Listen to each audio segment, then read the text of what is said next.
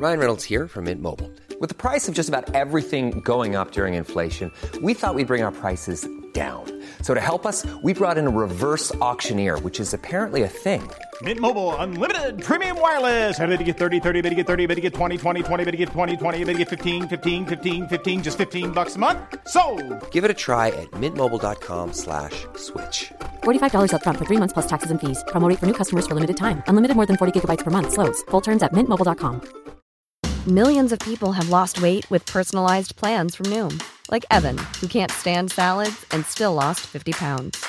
Salads generally for most people are the easy button, right? For me, that wasn't an option. I never really was a salad guy. That's just not who I am.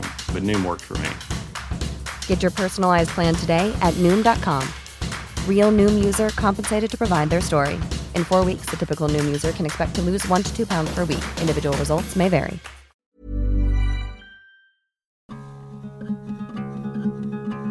From the Third Coast International Audio Festival in Chicago, I'm Gwen Macsai, and this is Resound.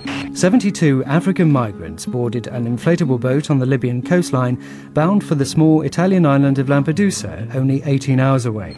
Resound is a remix of music, documentaries, found sound, sound bites, and little audio splashes we find all over the world. On the air, the internet, we listen to everything we can get our ears on and then bring you the best of what we hear each week on Resound. When I see the boat, I'm very shocked. I feel something bad inside. I don't know why. After 3 hours, 4 hours, the boat is fine, water is fine, everything fine. We are going. People start to pray. Keeping up with current events can be a daunting task. There are only so many stories you can actually absorb. And a particularly complicated story from a country far away, involving people you don't know and politics you're unaware of, is especially difficult to connect with. No matter how important the piece is, it's tempting to just skip right over it. Our first story is one that you might skip over, but we've brought it to you because we hope you won't. This is the kind of story that grabs you by the throat and says, "Listen to me." Then the weather started to change, and the ocean, instead of being calm, was rough. Every day, 4 or 5 people died. It's the story of a harrowing, epic journey on the Mediterranean Sea that started with high hopes and ended in tragedy. The tale begins in Libya, in the port city of Tripoli, where 72 African refugees were herded onto an overcrowded Zodiac, a large inflatable raft, for what they thought would be an 18-hour trip to the Italian island of Lampedusa, where they sought political asylum.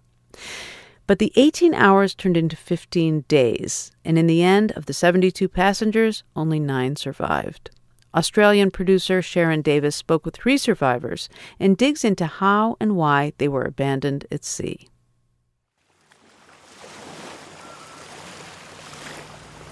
My name is Abu Kurke. I tell the story from the beginning. Amazing story, what happened on the sea. If I talk all the story to you like this one by one, it is really, really amazing story, what happened, how the people die. I never forget in my life this accident. I tell the story from the beginning. I tell my story, what happened. You're watching BBC News, the headlines at 1 o'clock. US fighter jets launch fresh airstrikes on Colonel Gaddafi's defences after more than 100 missiles were fired overnight. Colonel Gaddafi says he's arming the Libyan people to defeat the attacks and says he's preparing for a long war. As well as from the air, strategic targets are being attacked from the sea. American warships and a British submarine have fired cruise missiles. Dramatic humanitarian situation. In a few days, more than 100,000 people crossed the border. African refugees fleeing Libya say they've received death threats from rebels who believe they are mercenaries working for Colonel Muammar Gaddafi. The UN Refugee Agency has expressed alarm at reports of armed Libyans attacking and in some cases even lynching sub-Saharan Africans. There is a risk of people blaming all Africans. And of course, the overwhelming majority are innocent people that were working in Libya, some of them not even having a country to go back. No one with black skin is entirely safe. Some people will cross the Mediterranean. If this turns into a full-fledged civil war, it's very important that Europe also assumes its responsibility as a continent of asylum.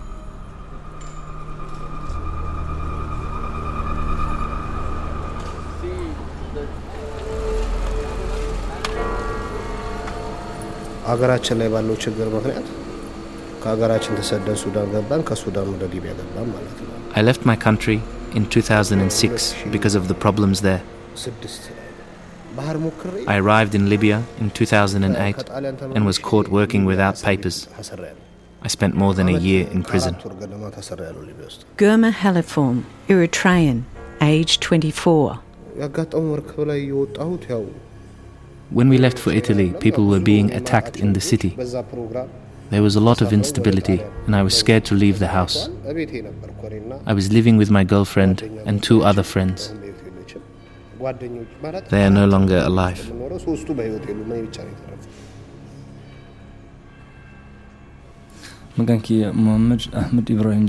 Mohammed Ahmed Ibrahim, Ethiopian, age 23.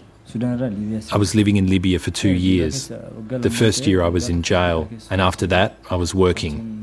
Sometimes I'd get caught and jailed for a day, and then come out and work again.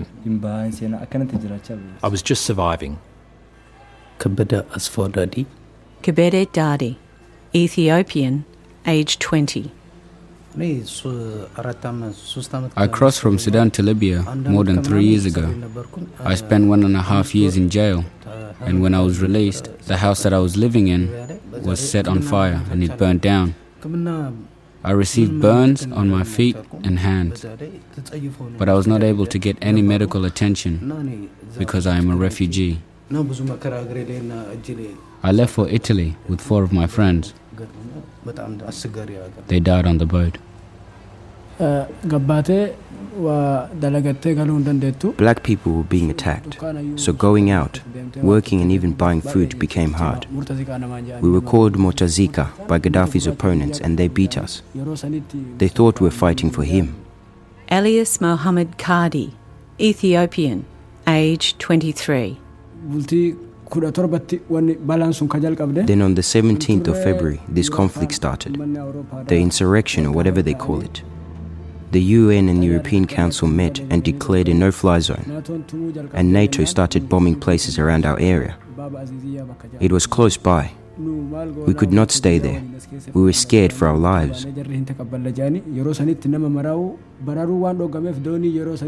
We hadn't planned to go to Italy before the war started, but the situation was getting worse. We knew that European and NATO ships and planes were patrolling the Mediterranean in force, and it would be safer for us to get out of Libya. It was not our war, and we didn't want to die amongst the Libyans.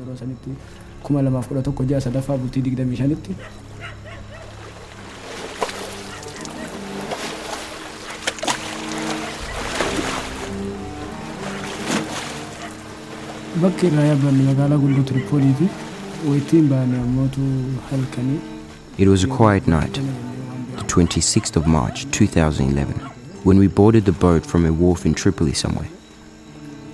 There was no one else around. When you're boarding, you're not allowed to look around. We were not allowed to see anything.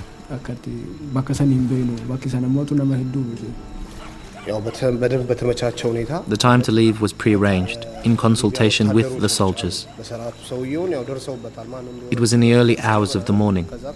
It all went according to plan. The soldiers were the ones who put us on the boat. The number of people on the boat, we are 72, with 2 small baby and 20 women. The boat is very small boat. Even there is no place to sit down. So some people are standing, some women are sitting. It is very risky that time. When I see the boat, I'm very shocked. I feel something bad inside. I don't know why. Because the baby's crying. There is soldier also there. They are pushing people by force, beating to get place in the boat. So I'm very shocked that time. When you got onto the boat, did you have food and water? Yeah, everybody have water and some food. When we go to the sea, for example, I have bag, this kind of bag with me, and everybody have this kind of thing.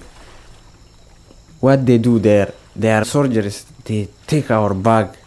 They tell us, you stay on the boat first, then we give you the bags. Everybody shout, please, I need something from my bag, I need something.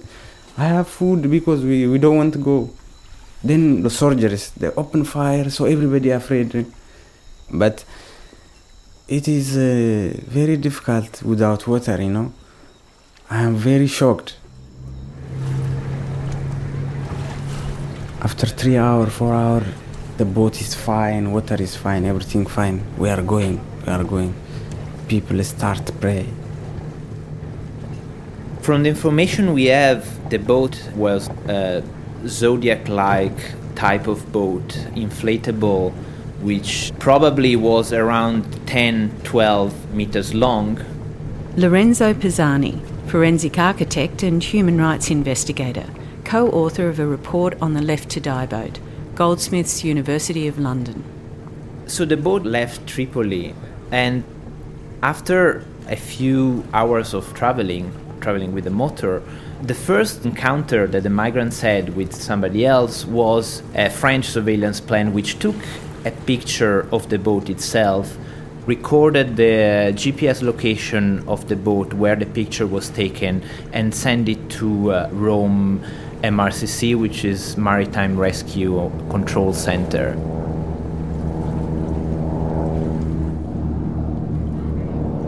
Captain Craig Sharpen and his crew are departing from a NATO facility in the port of Augusta in southern Sicily. The Canadian frigate HMCS Charlottetown is heading for the waters off the coast of Libya. Its task is to rejoin the NATO operation Unified Protector. Canada is just one of a growing number of nations contributing to this operation, which began on the 23rd of March. The area of operation is the central Mediterranean, one of the most congested waterways in Europe. What we do is we link all our radar images together, all the ships, and then from that, what we're doing is creating sort of a map of all the contacts in the area. We're also working with aircraft as well that are tracking vessels, and from that, we have a full picture of all the vessels in the area. Is this the boat? They think it might be a photo of the boat that you were on. It was a photo taken by a French aeroplane in the afternoon on the day you left. Have a look closely. The colour is the same. Where were you sitting? Here. You were up here? I was sitting here, underneath in the middle, but it was quite uncomfortable because there were so many people on the boat. People were sitting on the sides. I don't know exactly which place I sat when this photo was taken, but what happened is we moved around. After sitting for a while, the people who sat in one place moved to the side.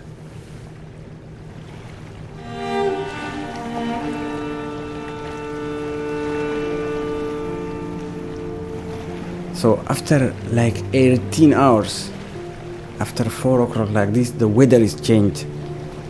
So everybody afraid. The sea became rough and it began to rain heavily. Because the boat was so overcrowded, it couldn't go very fast. Our fuel was running low. We were told the crossing to Lampedusa should take less than a day, but there was no land in sight, and people were confused and frustrated. The boat was so crowded that some were sitting on the petrol jerry can, and it started to leak onto their bodies. The smell was bad, and the petrol was burning their skin. The women were the worst affected. They started to get sick. And so they called Father Zerai, who is a priest based in Rome, who has, in the past year played a quite incredible role in the history of migration in the Mediterranean, because he has been receiving a lot of phone calls. A lot of people were trying to cross from Libya to Italy have been calling him when they were finding themselves in distress.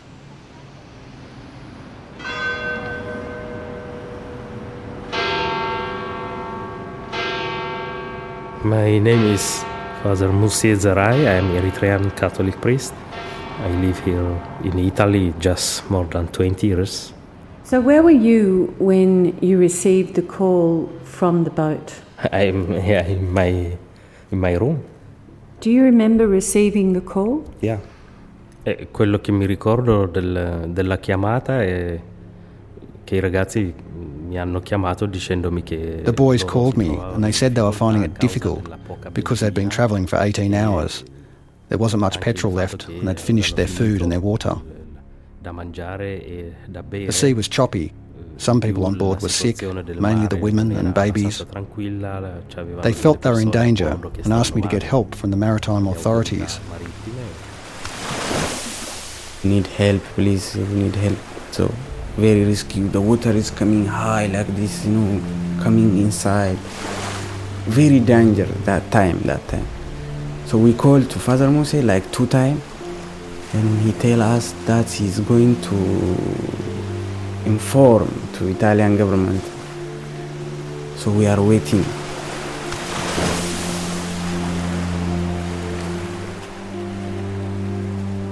When I received the call, the first thing I did, I rang the Italian Coast Guard and told them about the situation and asked them to come and help.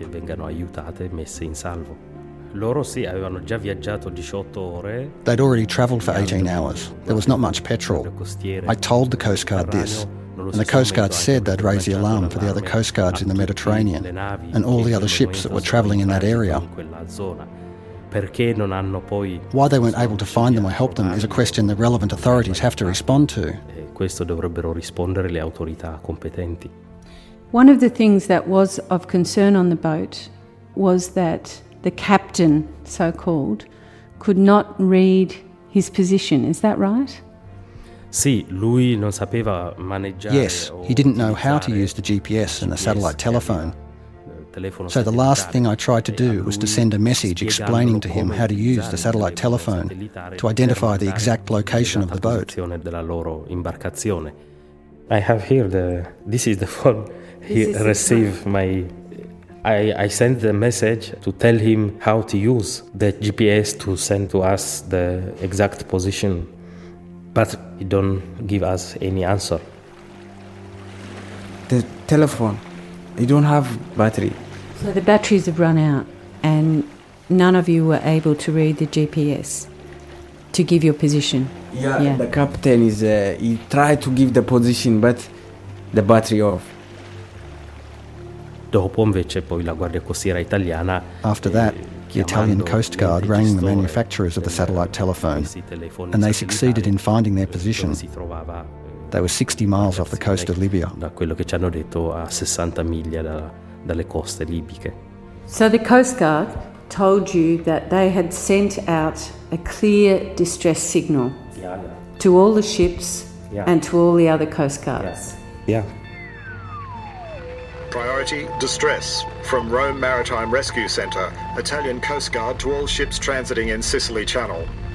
On 27th March 2011, Sicily Channel in position latitude 3358.2 north, longitude 01255.8 east at 16:52 GMT. A boat with around 68 persons on board, probably in difficulty. All the ships transiting in the area are requested to keep a sharp lookout and report any sighting urgently to the Rome Maritime Rescue Coordination Centre.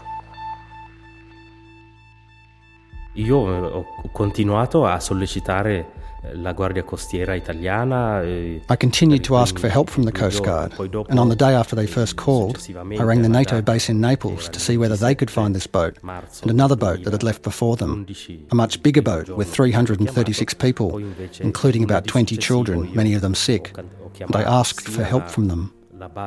I also rang the Italian Navy, and I gave them all the information I had, the satellite telephone number that I had, and told them all about their situation. There wasn't a positive response.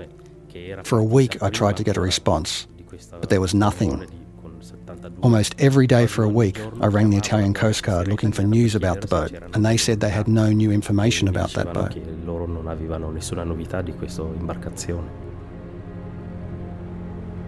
NATO units at sea neither saw nor heard any trace of distress calls from that area. This is all we have to say about this. We looked into this, and there is no evidence. Basically, NATO was not involved because it had no signs, okay? NATO have said many times different things. Tineke Strik, Dutch parliamentarian investigating the Left to Die boat tragedy. Committee on Migration, Refugees and Displaced Persons, Council of Europe. In the beginning they said we didn't receive any message from Italy of this boat in distress. When we could confront them with a message, they said, okay, this message we got, but not all the other messages. And then they said, we have forwarded this message to all our military vessels. Now, if you look at the answer of the Spanish frigate that was very close to this boat in distress, they say, oh no, we didn't receive any message at all, also not from NATO. So it's very unclear to us what exactly happened. And if they say they didn't come into contact, it doesn't say they were not informed. And then still the question remains, why didn't they undertake action? I mean, it's their own choice not to be involved, not to have contact with this boat in distress, you should say.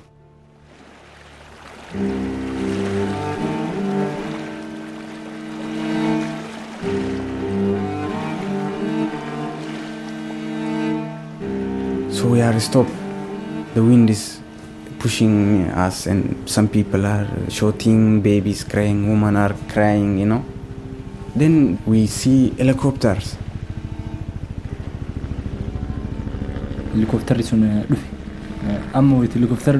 When the helicopter came, a military type of helicopter, we were really happy. Father Musi had told us when we called him that help would come, and when we saw the helicopter, most of us were relieved. We believed we were going to be rescued. When it first arrived, it circled around us 2 or 3 times, and then it came closer. So close, it was just over our heads. It was really scary, and we didn't understand why it was so close, because it was making a lot of wind and pushing water into the boat. It almost capsized us.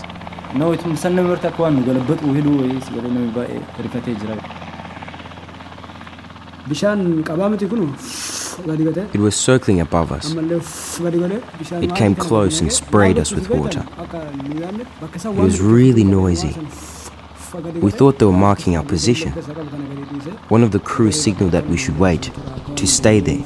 They would be back, and then they left.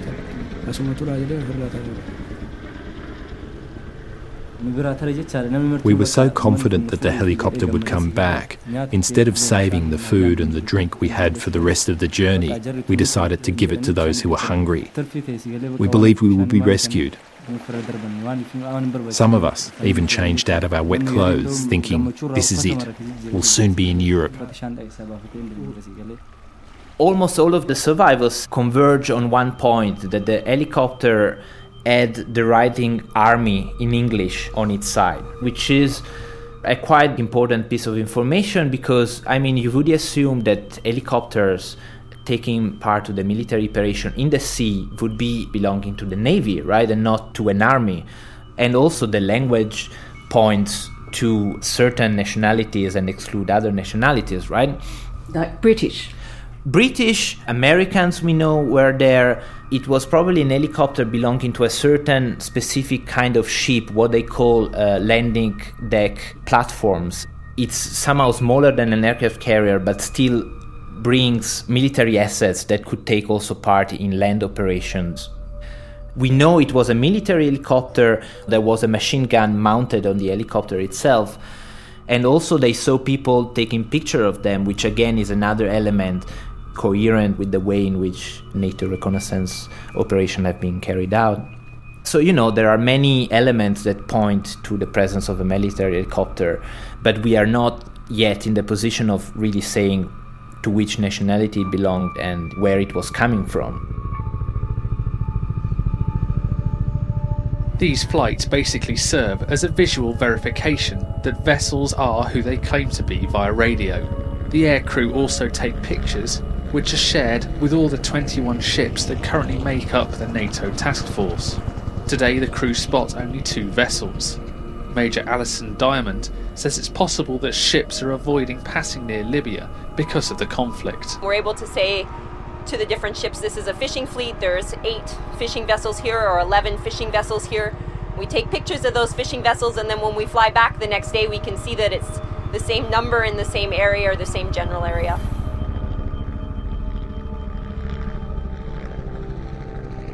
We could not get any confirmation from which vessel this helicopter came from. So we did not get any official statement from one of the member states that took part in this action.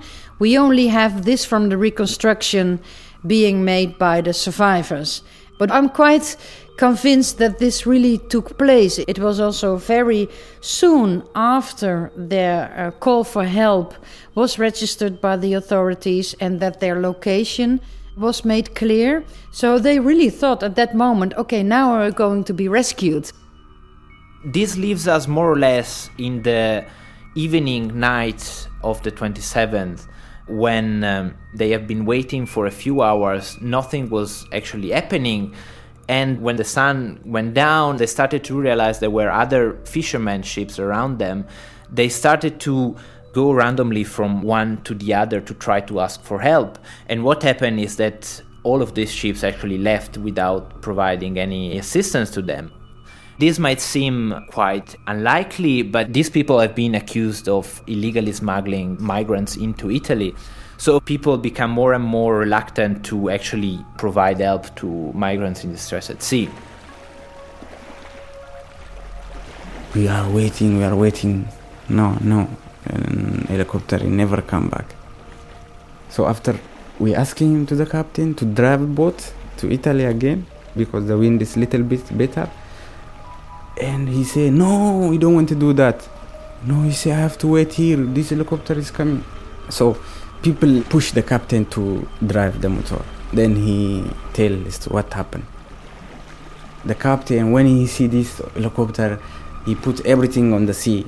Telephone and GPS, compass, everything. He threw everything into the sea? Into the sea, yes. He was afraid that if they found the things on him, they'd consider him to be a people smuggler. Exactly, that is what he said. When he said that, everybody is very shocked. I was crying. We are lost. That is what I believe.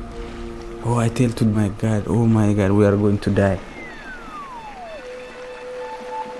Eastern Mediterranean Sea. Vessel, 68 persons on board, in need of assistance in 3358.8 north, 01255.8 east at 271652 Zulu, March. Vessels in vicinity requested to keep a sharp lookout, assist if possible. Reports to MRCC Rome. Message sent as Hydrolamp navigational warning, 28th March at 6:06 a.m. and then every 4 hours for 10 days.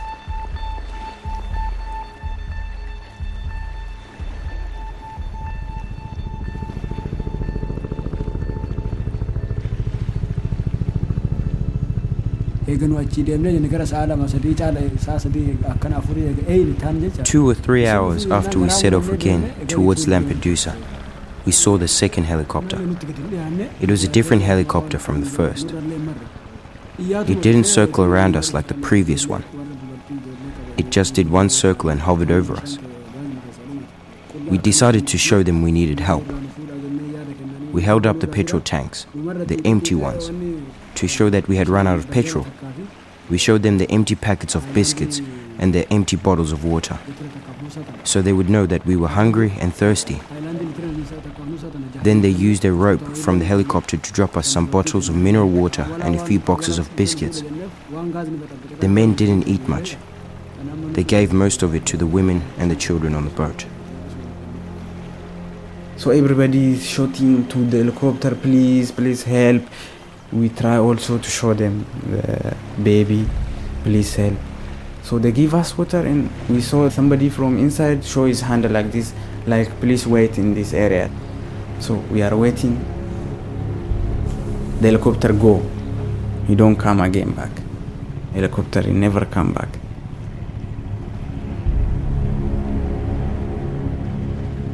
What we know is that the second helicopter dropped few biscuits and water onto the boat, and then left. Of course, if they did this, it means they somehow acknowledged that there was a situation of danger and of distress on the boat.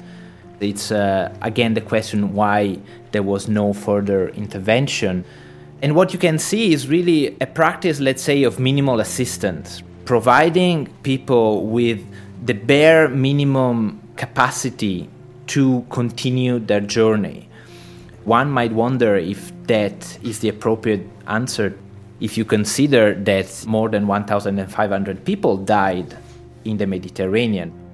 The UN Agency for Refugees a few days earlier had asked all the parties involved in war and the coast guards of the coastal states, etc., to consider any boat leaving from Tripoli as a boat in distress because they had no emergency measures on board. It was a very precarious condition even at that very early stage. If we hear from experts, they say a captain never decides something like this on his own. There will have been contact with people on the land from the Ministry of Defense to say what to do in this situation. I think that the people who were in helicopter and saw these people, they must have seen that these people were really in distress. I mean, they made it very clear, these people in this boat, that they were really in need for help. Based on your investigations, where do you think the helicopter came from? We think it must have been very close. The vessel where the helicopter came from cannot be that far away because it was quite soon that it came back again. We know that there's a Spanish frigate was there very close, with approximately 11 or 12 miles only from this boat. At the same time, some of the survivors, they saw army written on this helicopter, and this could suggest that it could be a UK helicopter, maybe a US helicopter. So he's going. He say, I finished the oil, the motor cut. We continued in what we thought was a direction of Italy, and it started getting darker. And after that, the petrol ran out. Everyone was deep in thought, just waiting. We might die there, or maybe someone would come and rescue us. I thought that perhaps in the morning when the sun came up, someone, a helicopter or a ship, might find us. But in this situation, you don't discuss such a thing, whether anyone will come. But I thought we might get lucky.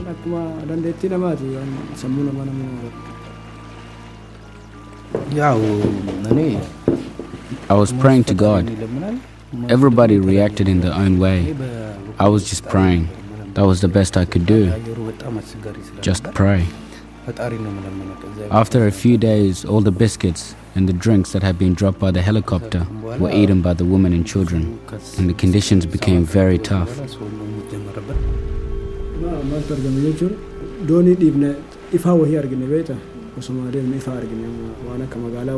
We saw lights in the distance.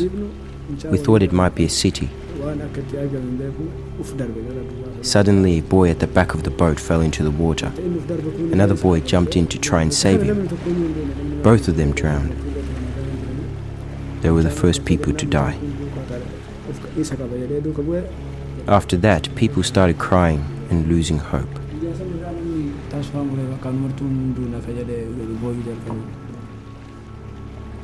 That time, I'm not feel good. It is very difficult when we see also there is people die. The man jump in the sea die also. His wife is there. She's crying like this. I cry really. I pray more to my God really. Everybody do that, everybody's praying. And the women are crazy, all of them. Some people remove dress. They want to swim on the sea. Some people come to you and please, I need food. Where is my food? I'm very shocked, me and my friend. This is what happened on the sea, really. So after more people died, like 7 people died after this day. So bodies there on the boat. Some people go inside the sea They jumped to the sea. I remember one lady, she said, I'm going to the shop. I'm going to buy hamburger. She said like that. Be hungry and crazy, you know. So more people, this kind of thing happen. We find them. We take them out. They are dying. Next day also she died. I tell you, the people are 75% are crazy.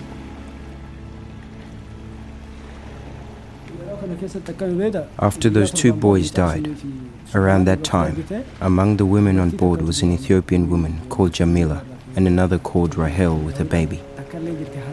They died because they were next to the motor. They got infected from the petrol. The infection spread all over their bodies, and during the night, when no one could see them, they died. We found them in the morning. The baby was still alive. Some of us were trying to take care of the baby. We couldn't give him anything to eat or drink. We used Colgate toothpaste with water.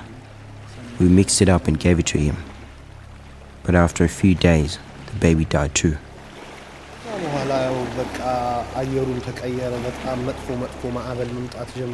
Then the weather started to change and the ocean, instead of being calm, was rough.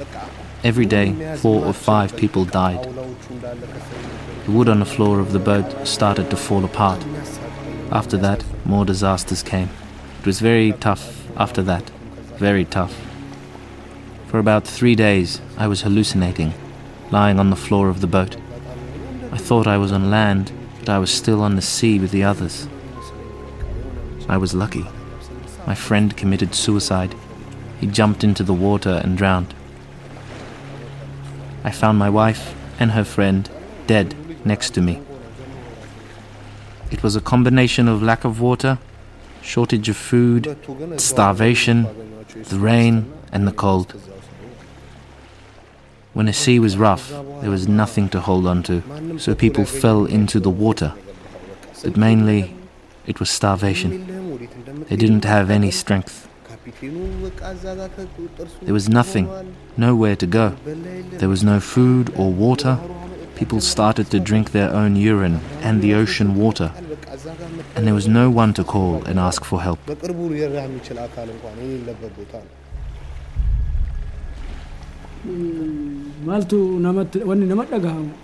After all this time on the ocean, there was not a drop of hope left in our souls for ourselves.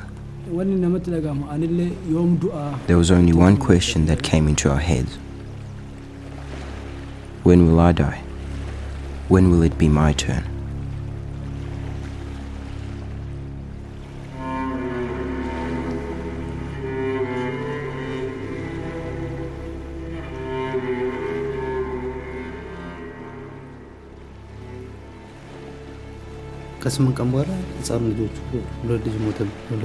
After the drowning of the boys and the woman started dying, after being adrift for 10 days, then a ship, a really big ship appeared.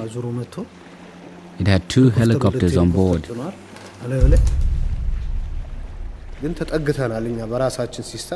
We couldn't get right up next to them because we didn't have any fuel left, but the wind helped us get a little bit closer. Then we were very close to them. It was a large ship, like a big city. It had a lot of lights and it even had helicopters on board. We were trying to attract their attention, waving the empty petrol cans in our white t-shirts. Above us on the ship, there were people. They were watching us, taking photographs, but they were not willing to give us any help. We lifted up a dead body and showed them. We tried to show them 2, 3, or 4 dead bodies together. We lifted them up and showed them, but we didn't get anyone willing to help us. Please look, we need help like this. And we showed this baby body like this, please. So you held the baby up? Yeah. And also little bit that time, oh my God, I say myself, I'm going to survive. Because everybody is waiting for the time to die, you know. Like 20 people are on the boat, the body is there. You are looking this. So everybody is waiting for his time. So how many people were still alive on the boat at that time, do you think? Like, I don't count, just like 35 people, I think so. So about half of the people are still alive on the boat. Yes. And the other half have died. Already died. And some of their bodies are on the boat. Some body on the boat, yes. So this ship also ran without any help, don't get any help. So the ship just left? It's left there, but don't help. So that time I was very shocked, really, what is going on? Somebody say, what is in this boat? People thought there was a devil on the boat, that the boat was cursed. Yeah, somebody say like that, because we get helicopter, we get ship with the jet fighter, we see this fish boat, all of them, they are looking at us. Why we don't get help? What is going on? Eastern Mediterranean Sea. Vessel, 68 persons on board, in need of assistance. Vessels in vicinity requested to keep a sharp lookout, assist if possible.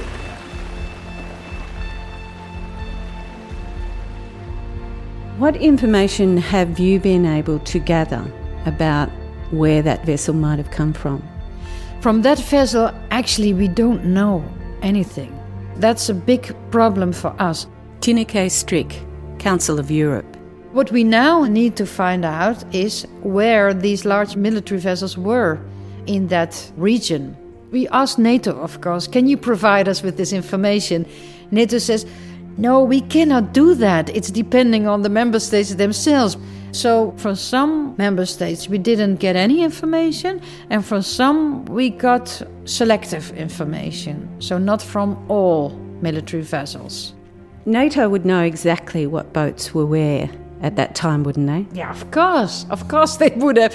I mean, otherwise they couldn't have coordinated this action at all, of course. So who is NATO accountable to? Yeah, well, I should think the NATO Assembly, but at the same time also all allied partners, of course, can also be held accountable for what NATO is doing or not doing, of course. Until now we are waiting for an answer. Which military vessels were closest to that boat during that 15 days of drift under NATO command? Wana Lungescu, NATO spokesperson. Well, that's something that you would have to ask individual nations. No, the ones under NATO command I'm talking about. We do not identify national assets. It's up to nations to do that themselves. But you would know exactly which boats were where during that period, wouldn't you? Yes, we would. So why not make that information available?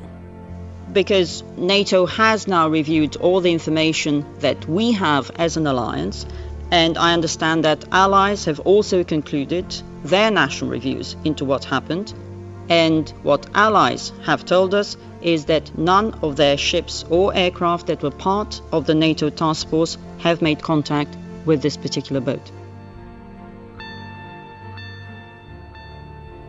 What do you make of the fact that all of those people moved away from the survivors? They left them there. Quello è difficile immaginare per quale ragione. It's difficult to imagine the reason why people would have contravened their responsibility under international laws. But above all, speaking as a human, I don't know what kind of conscience was commanding these ships or helicopters that they decided to abandon these people to their destiny. Truly, you could say they've made an inhuman choice, because the young people tried to get their attention, to help the women and children who were dying. So whoever saw them, even anyone who photographed or videoed them, and then did nothing to help them, for me, this is a criminal offence. Resta un criminale, non niente di più.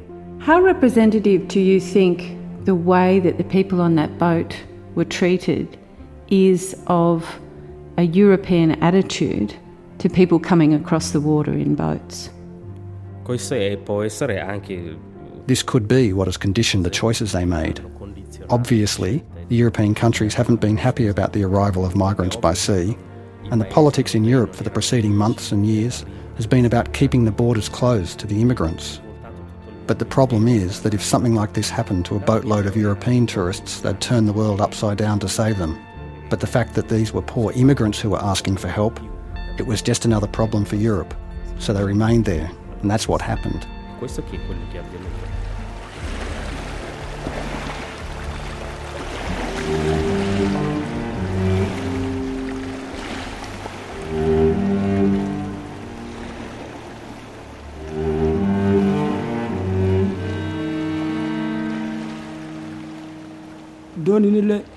After staying there for a few days, drifting, people continued dying one by one. Decisions had to be made about the bodies in the boat. A close friend would throw his friend's body into the ocean. Some loved ones would keep a body close for days, hoping maybe a boat or something might appear. We might get help. But nothing happened. 11 of us had survived by the miracle of God when a large wave pushed us into the shore. The boat came back to the shore. You arrived back in Libya. One of the young women, her name is Rahama. When we got to the shore, she died there after surviving the journey. It was so sad. After you reached the land, you were arrested by the military, is that right? Even now, I don't remember clearly. I was so ill, it's all like a dream. Soldiers took us to a military hospital. In the hospital, instead of giving us any medical treatment, they took blood from us and then took us to a prison. They put the 10 of us from the boat in a cell. One of us was unable to eat or drink, so we were feeding him drops of milk, like a baby. If he'd got help, he would have survived, but he died next to us in the cell. Oh, you've got scars on your ankles. My leg was infected, swollen and stinking. To go to the toilet, I had to crawl. I couldn't stand up. And Johannes, the one who lost his hand, was helping me.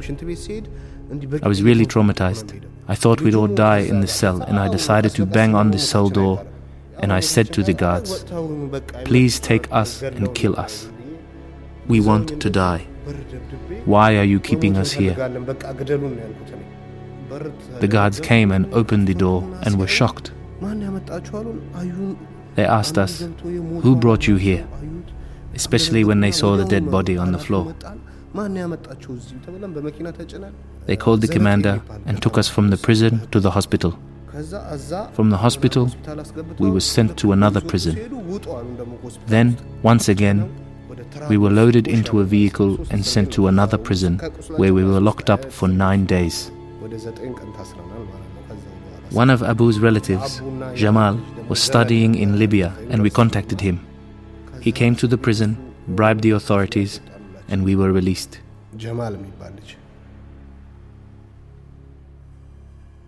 If, as you say, they knew the boat was there, they'd received the distress calls, they knew exactly where their boats were, why do you think they didn't take action?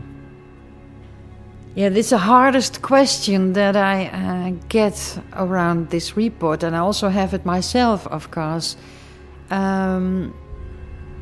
It's quite ununderstandable, actually. If you think that they were there with the mission, responsibility to protect, then it's very strange that you only think of the Libyan citizens and not of the refugees that have fled this war because of the war situation and this intervention. So, morally speaking, it's not defendable and it's not understandable. How would you describe NATO's response to your questions? Quite astonishing, actually. So silent as they are and trying to deny everything. And also by their different replies, they show that they try to deny everything, and only if it's inevitable, if it's already been proven, then they said, okay, we agree. It shows an attitude of being afraid, of not wanting to admit anything if not necessary, and also an attitude of not wanting to learn from what has happened. They say that they really regret what has happened, If you really regret it, you want to know what went wrong. I mean, you want to avoid that this will happen again, so cooperate with us. Why being afraid for that? I'm still hoping for another attitude. The action in Libya was supposed to promote peace, not to kill people. We're also human and should be treated with dignity and respect, and they didn't treat us like that.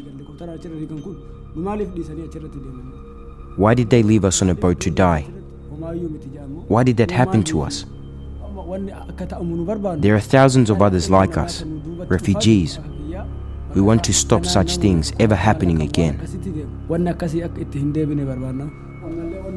In The Hague, a lot of international crimes have been investigated, so it shouldn't be difficult to investigate this. We want this investigation to happen. The people who died on the boat must be compensated, and the criminals must be brought to justice. These people claim to fight for human rights, but leaving us in a boat is similar to killing us. Maybe they didn't shoot us, but they left us to die. It's the same as killing us. We want the world to look at the situation we're in. That's why we're talking to journalists like you, and to remember the people who lost their lives in this incident. We need justice. That's what we actually want.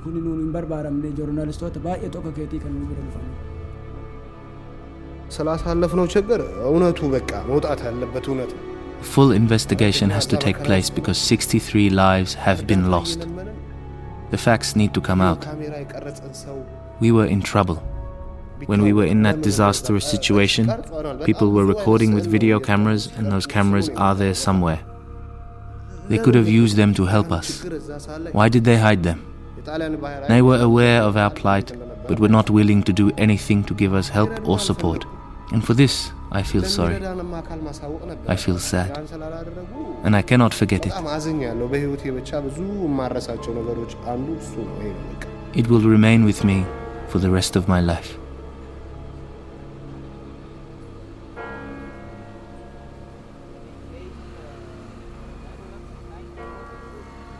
You know, this is amazing what happened on the sea. If I talk all the story to you like this one by one, it is amazing, really, really amazing story. What happened, how the people died. Some people, they are survived with us, they are not good. Like I tell you, until now, I get these nightmares every time. I remember this. Sometimes I'm not happy to be in life even. I never forget in my life this accident. Sometimes when I remember this, I think, you know, the people they are not feeling good for us. They don't want to save us. They are women being, we are women being. They are looking at us. They can save me, but they don't want. I don't know why they don't want. They don't want to save me. God save some people.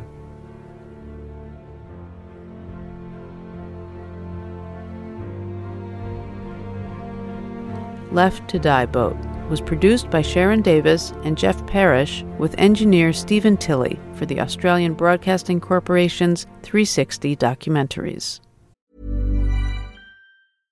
Flexibility is great. That's why there's yoga. Flexibility for your insurance coverage is great too. That's why there's United Healthcare Insurance Plans.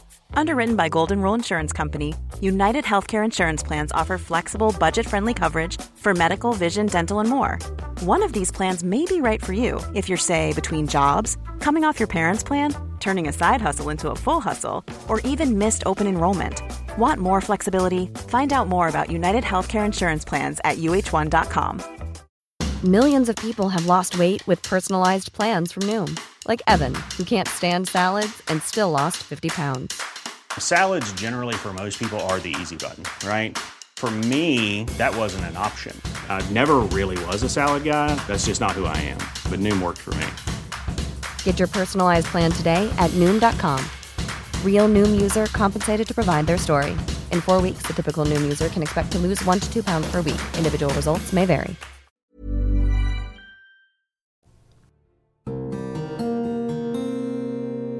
You're listening to Resound from the Third Coast Festival in Chicago. I'm Gwen Macsai. The clipper ship called the City of Adelaide was born in the shipyards of Sunderland, England in 1864. She was built to carry immigrants across the seas to new lives in Australia. After a long and industrious career, the Adelaide found herself beached on the coast of Scotland. She was derelict and decayed and all but forgotten, until one day when an invitation came from Australia, a bid for the ship to be taken on her final ocean voyage across the world and then restored and opened as a museum. But the idea did not appeal to everyone. Peter Madison thought that the rightful home of the Clipper should be in the city of her birth, and he was so passionate about it that in March of 2012, for the second time, he climbed through the porthole and boarded the creaking frame of the City of Adelaide to camp out for a month in protest. Here is The Good Ship.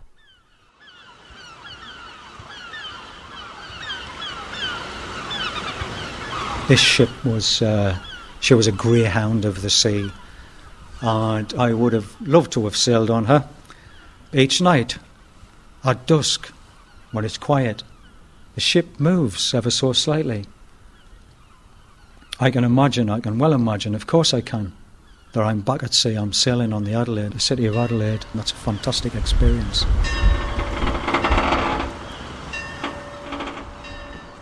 I'm Peter Madison, former Sunderland City Councillor, and I'm the chairman of SCARF, that is the Sunderland City of Adelaide Recovery Foundation. I'm 54 years old. I'm a former British and Norwegian merchant navy man, and I'm now entirely and utterly given over to the recovery of this beautiful clipper ship. She is the world's last passenger carrying clipper ship. The City of Adelaide, she was built specifically to carry immigrants to the new colony in South Australia. From 1864 onwards, this ship carried between 200 and 300 brave souls to South Australia. And once she made a fantastic journey of 64 days. And I can tell you, as an ex-merchant man, it does often take a modern cargo vessel longer than 2 months to sail from Australia back to England.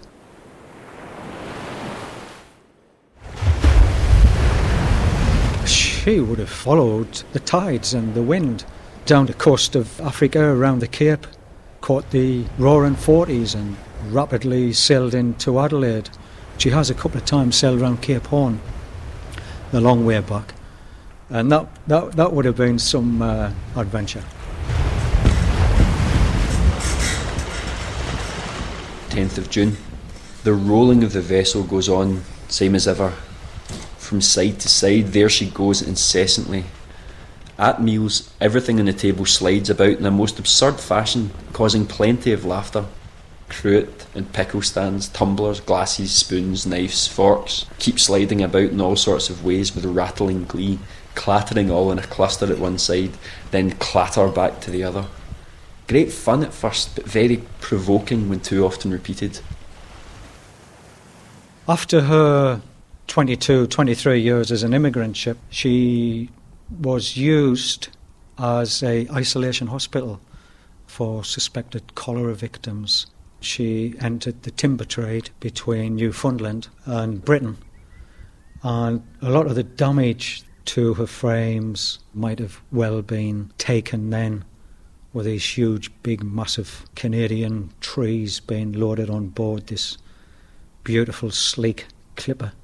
Eventually, she was brought to the Clyde, I believe, in the 1920s. I think about those people who served on this ship, who sailed on her to Australia, to the other side of the world. Great, fantastic courage that people had to take a chance with this ship. September 13th. We crossed the equator about 1:30 p.m. In the evening, the sailors marched in costume on the deck. One represented Neptune. He had a long white beard and carried something like a trident. We danced till 10 p.m. This ship became abandoned virtually. She's been left to the elements. I've had visitors coming down from Glasgow over the last 2 weeks I've been on board who knew her when she was ship-shape in Bristol fashion, very proud and dainty, decks scrubbed, clean. And to see her in this sorry condition, it's heartbreaking. But this year, this summer, hopefully there will be a deliverance, and she'll either find herself back in Adelaide in South Australia, or hopefully she'll find herself back in Sunderland, the town where she was born, and she'll make our city a happy city again. I plan to stay on board. I've got supplies, water and food for another week. I've got a little girl, a beautiful little girl at home, who is 9 years old, and she's called Adelaide, and I'm starting to really miss her, and I know she's missing me. So I'll be on board for another week, possibly 2, and then I have to get back to Sunderland. I absolutely believe we can pull it off, but it's going to need more than me. Monday, 22nd June, 1874. It is a source of amusement to us to listen to the bells which mark the flight of time. Our ship is supplied with 2 of them. The one on the poop is rung first by one of the cabin inmates, where they keep the correct time, and is immediately responded to by the one forward. It was some time before I could tell the time by them, but now they are as familiar as a clock.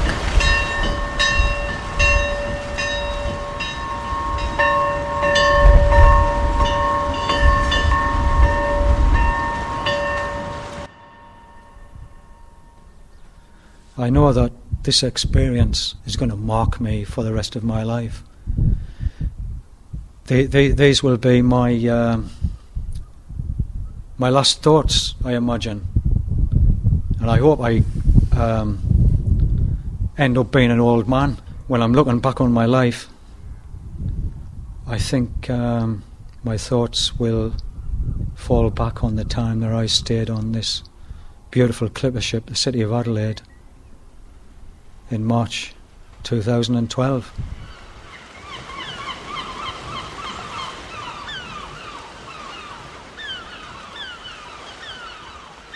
The Good Ship was produced by Sean Malherbe, and this is its radio debut. Peter Madison lost his fight to keep the boat called the City of Adelaide in England. It's now in its namesake, Adelaide, Australia. This month marks the ship's 150th birthday.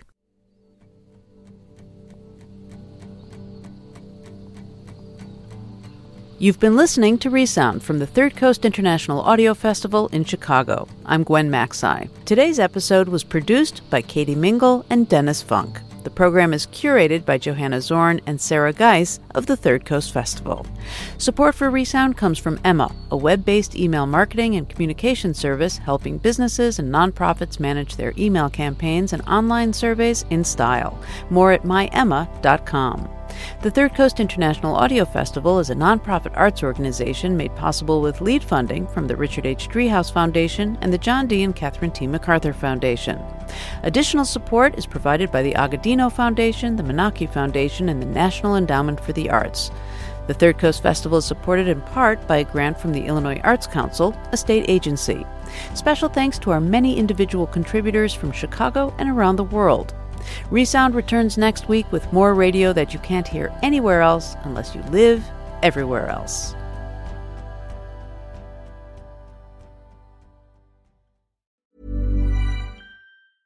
Hey, it's Paige DeSorbo from Giggly Squad. High quality fashion without the price tag. Say hello to Quince. I'm snagging high-end essentials like cozy cashmere sweaters, sleek leather jackets, fine jewelry, and so much more. With Quince being 50 to 80% less than similar brands. And they partner with factories that prioritize safe, ethical, and responsible manufacturing. I love that. Luxury quality within reach. Go to quince.com/style to get free shipping and 365-day returns on your next order. Quince.com/style.